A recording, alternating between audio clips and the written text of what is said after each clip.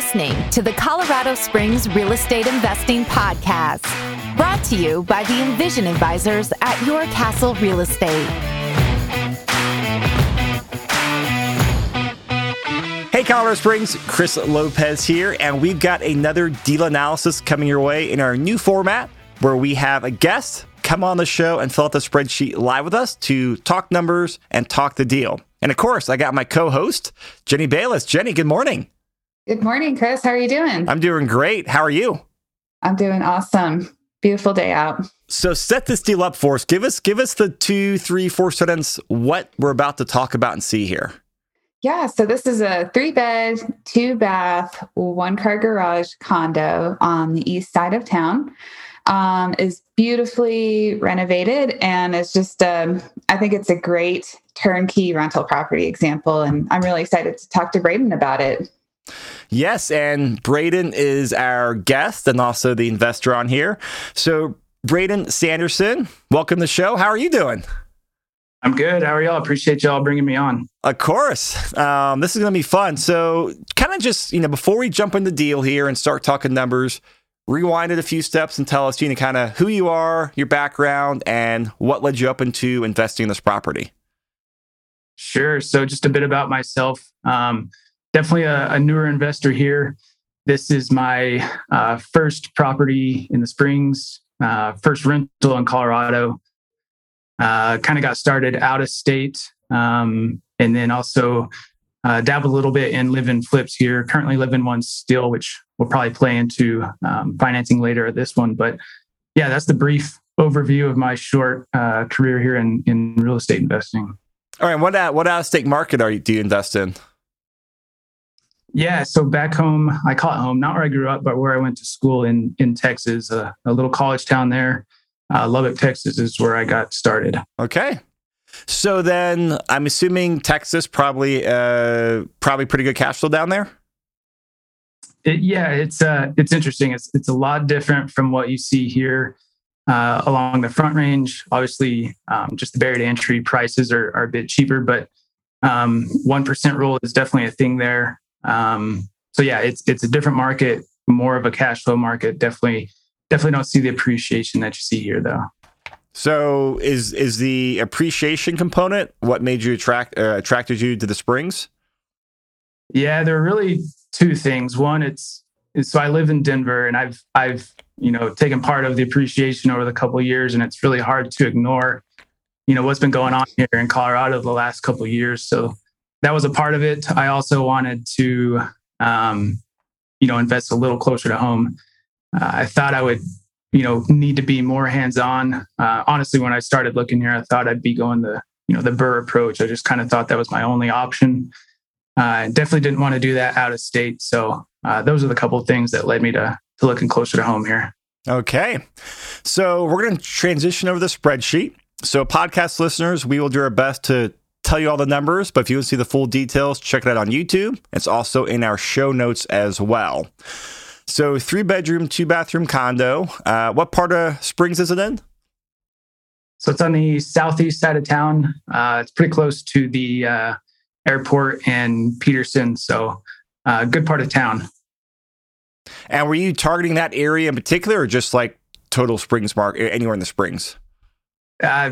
This was first one, so I was looking kind of all over. And I didn't have a great feel for, where the hot spots were. But Jenny helped me out with those. And ultimately, after seeing the area and learning more about it, I'm happy with where we're at. Yeah, there's a lot of development going on over by the airport. I'm sure everyone's heard me talk about that before, but I'm pretty optimistic about that side of town for sure. So this is an investment property, and this was a condo. So what was the down payment on here? So yeah, this was actually a good learning point for me here. I was under the, naive assumption that condo and a townhome are the same thing in terms of financing. And I was hoping to put, 15 or 20% down on this one. Found out later along in the deal that we had to go 25% down, which ultimately is it works out great. It just ends up being a little more cash flow on the back end. But ended up going 25% down here. Yeah, and that's a great thing. It's a nuanced thing in lending. Condos, I always assume 25% down, and then townhomes and single family homes, you can do as low as 15% down. But condos, just always underwrite 25% down.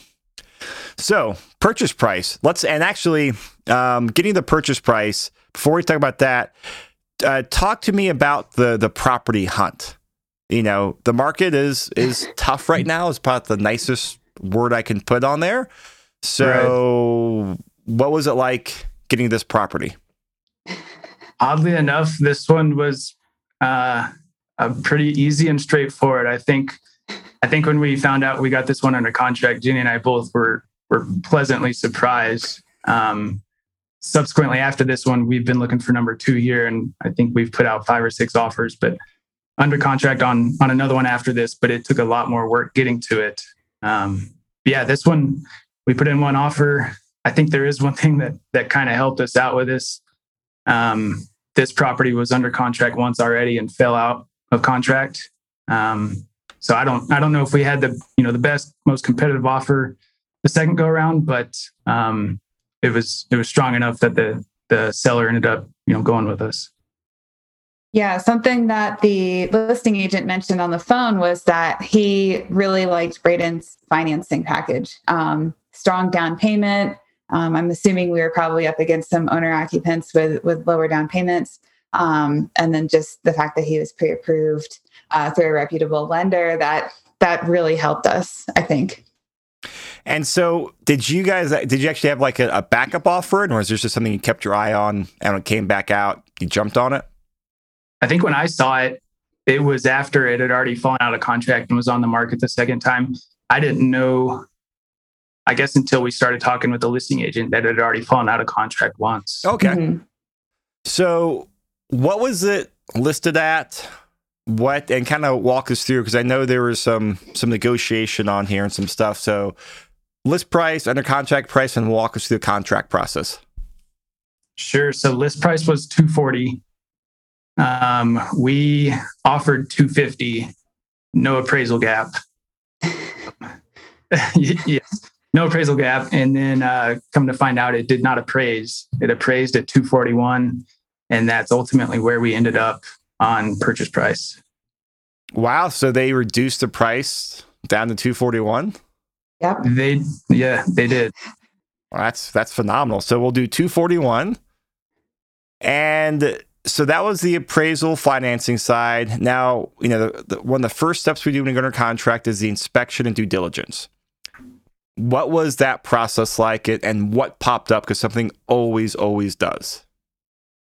So for this one, it is relatively newly renovated.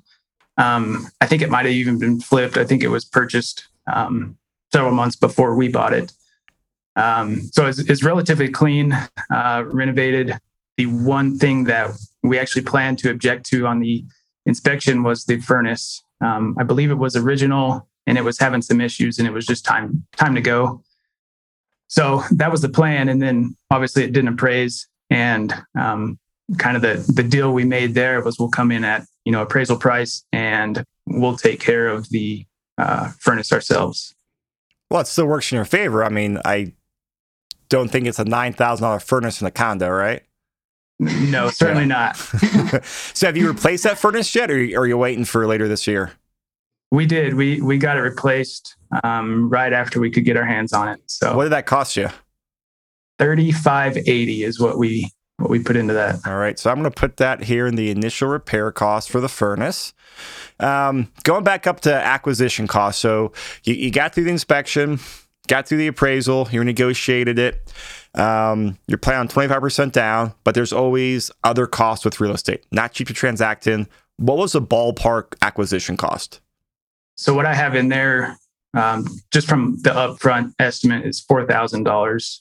Perfect. And we had no seller credits, so all in between down payment, acquisition cost, furnace replacement, about $69,000. Yep. Great.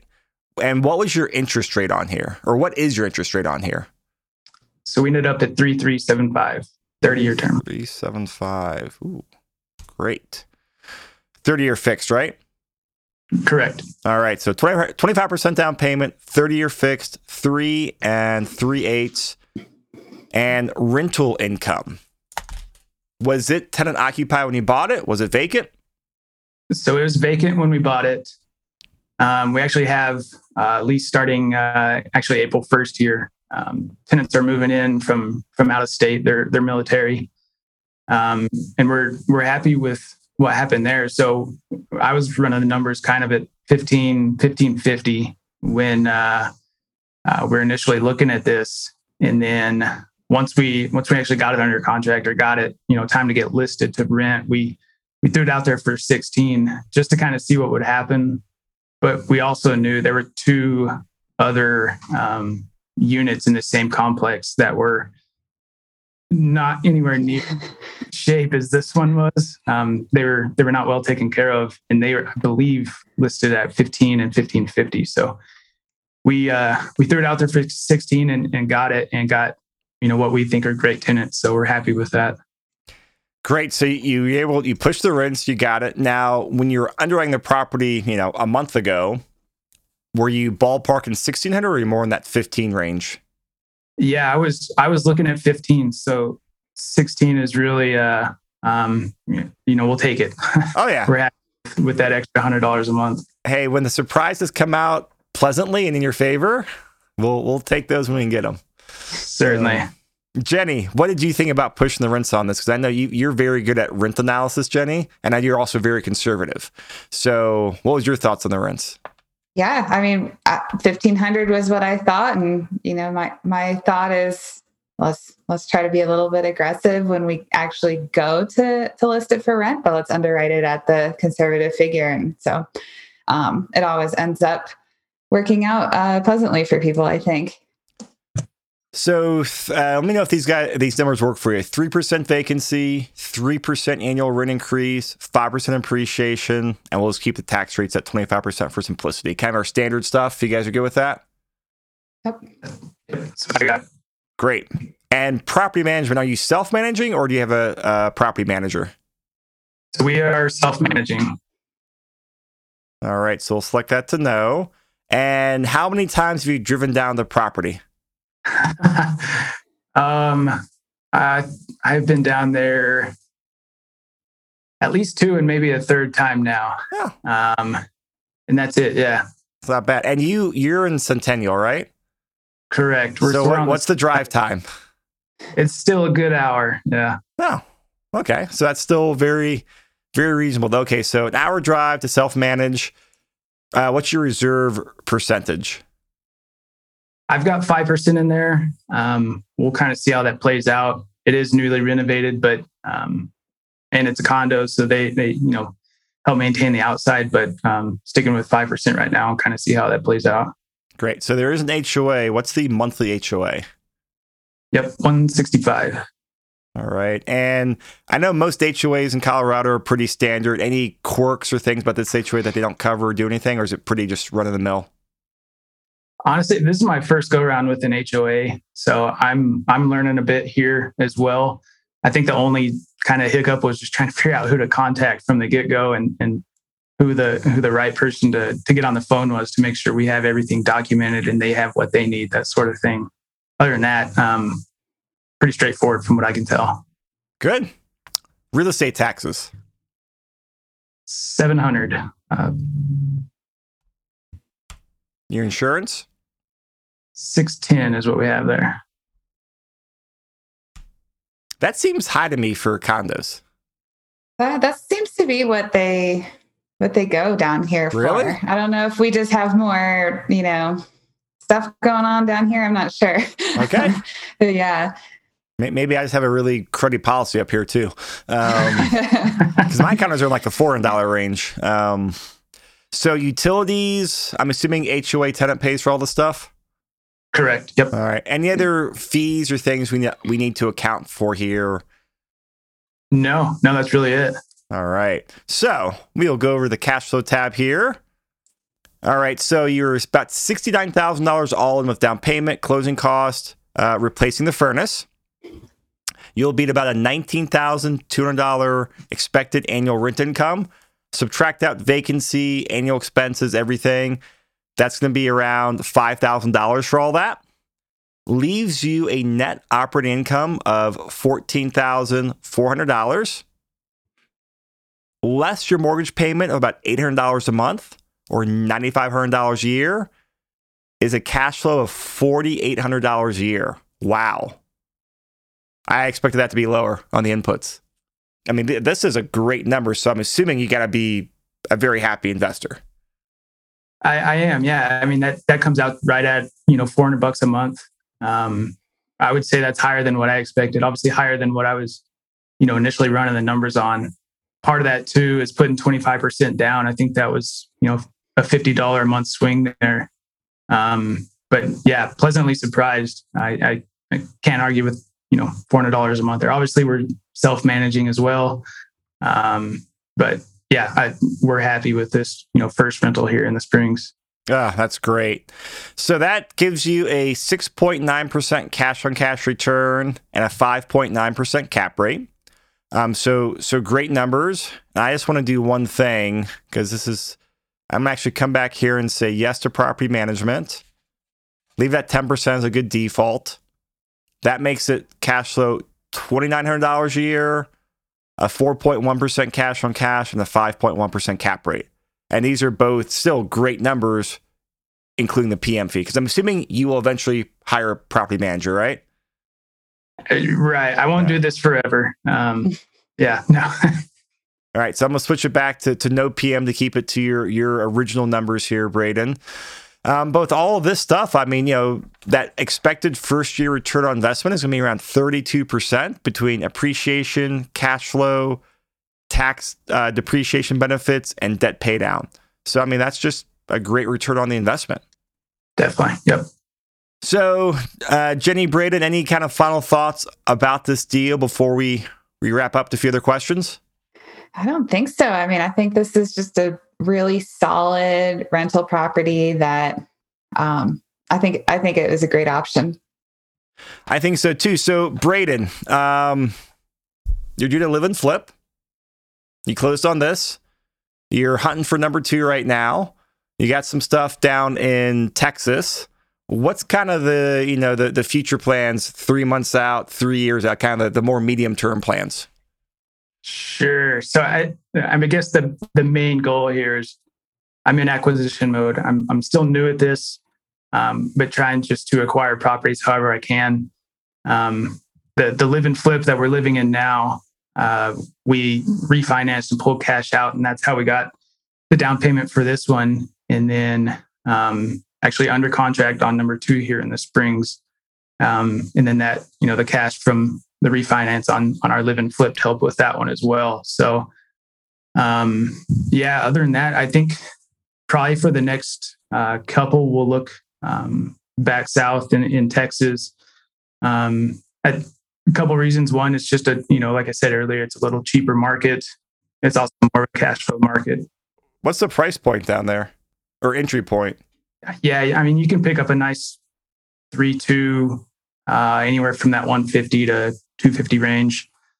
I think my first deal there kind of ruined me a little bit. We got a 4-bed, 3-bath for $160, and it rents for $2,000. So, whoa. It was a good deal. Property taxes are quite a bit higher there. It's also a college town, so you get to deal with college kids, which there's good and bad with that. But have you put in the industrial carpet yet? Are you talking LVT or? Well, yeah, I mean LVT. I remember from the people they do LVT, and they're like, we put industrial carpet in our college rentals, like literally, like you just said, heavy duty carpet. Really, I'll have to look into it. This is actually original hardwood. So. Oh wow! Okay, it's working so far. Yeah. So going back to Texas for your future plans, I mean, obviously a big benefit there is a lower purchase price. And I interrupted you there. What was the second reason you're about to say? I think too, and Jenny kind of mentioned this outside of the podcast earlier, but I like having the options, right? I like being able to play in 2 markets, one more of an appreciation market and one more of a cash flow market. It just gives me that optionality to bounce between the 2. And, if properties appraise enough here and I've got equity in properties, I can pull that out, take it down to Texas and boost my immediate return doing it that way. So it just gives me, a few more options playing around with my portfolio here. Great. And then something else I want to make sure I mention, because I wrote a big note on the top of my notes here, is that you're a contributor in our 2021 Colorado real estate investing book that's coming out May or so of 2021. So thank you, first off, for doing that. And hopefully we have you back on to talk about deal number 2, talk about your strategy more in depth, because this is fun stuff to talk about. And also, Braden, what's a great way for people to get a hold of you? People have been locked down for the last year of the pandemic. The podcast is a great way to network, connect people. How can people connect with you? And are there any types of people or services that you're looking for that hopefully the power of the podcast can connect you with? Yeah, probably the best way to contact me is just phone or email. I'm not big on social media. I do have a LinkedIn account. That's probably the only one that I kind of stay up to date on, but phone or email, I'd be happy to talk. I love talking real estate with anybody who shares the same kind of interest that I do. So great. And we'll put all those in the show notes to make it easy for everyone. Your email, your phone number, and your LinkedIn profile. Awesome. Well, Jenny, getting final thoughts here as we wrap up? No, it's just, it was awesome working with you on this one. I'm excited that we're working together again on property number 2 that we're currently in negotiations for. So fingers crossed on that. And yeah, on to more. So Braden, what's the sneak peek at number 2? I know you're under contract, but just what's the property type and Bed Bath layout? I'm scared to say, because we did have property 2 under contract once already, and that one fell out of contract. We ended up walking away actually, but this is it's a 2-1. It's kind of by the other military institution over there, Fort Carson, but it's a smaller property. It's in a good area. We're kind of working through some inspection issues on this one at this time, but I'm hopeful it'll work out. Great. Well, Braden, we appreciate you coming out so much, man. So thank you. And we'll definitely have you on a future podcast. So thanks a lot. Perfect. Yeah. Thanks for having me. Bye, everyone. Have a great day.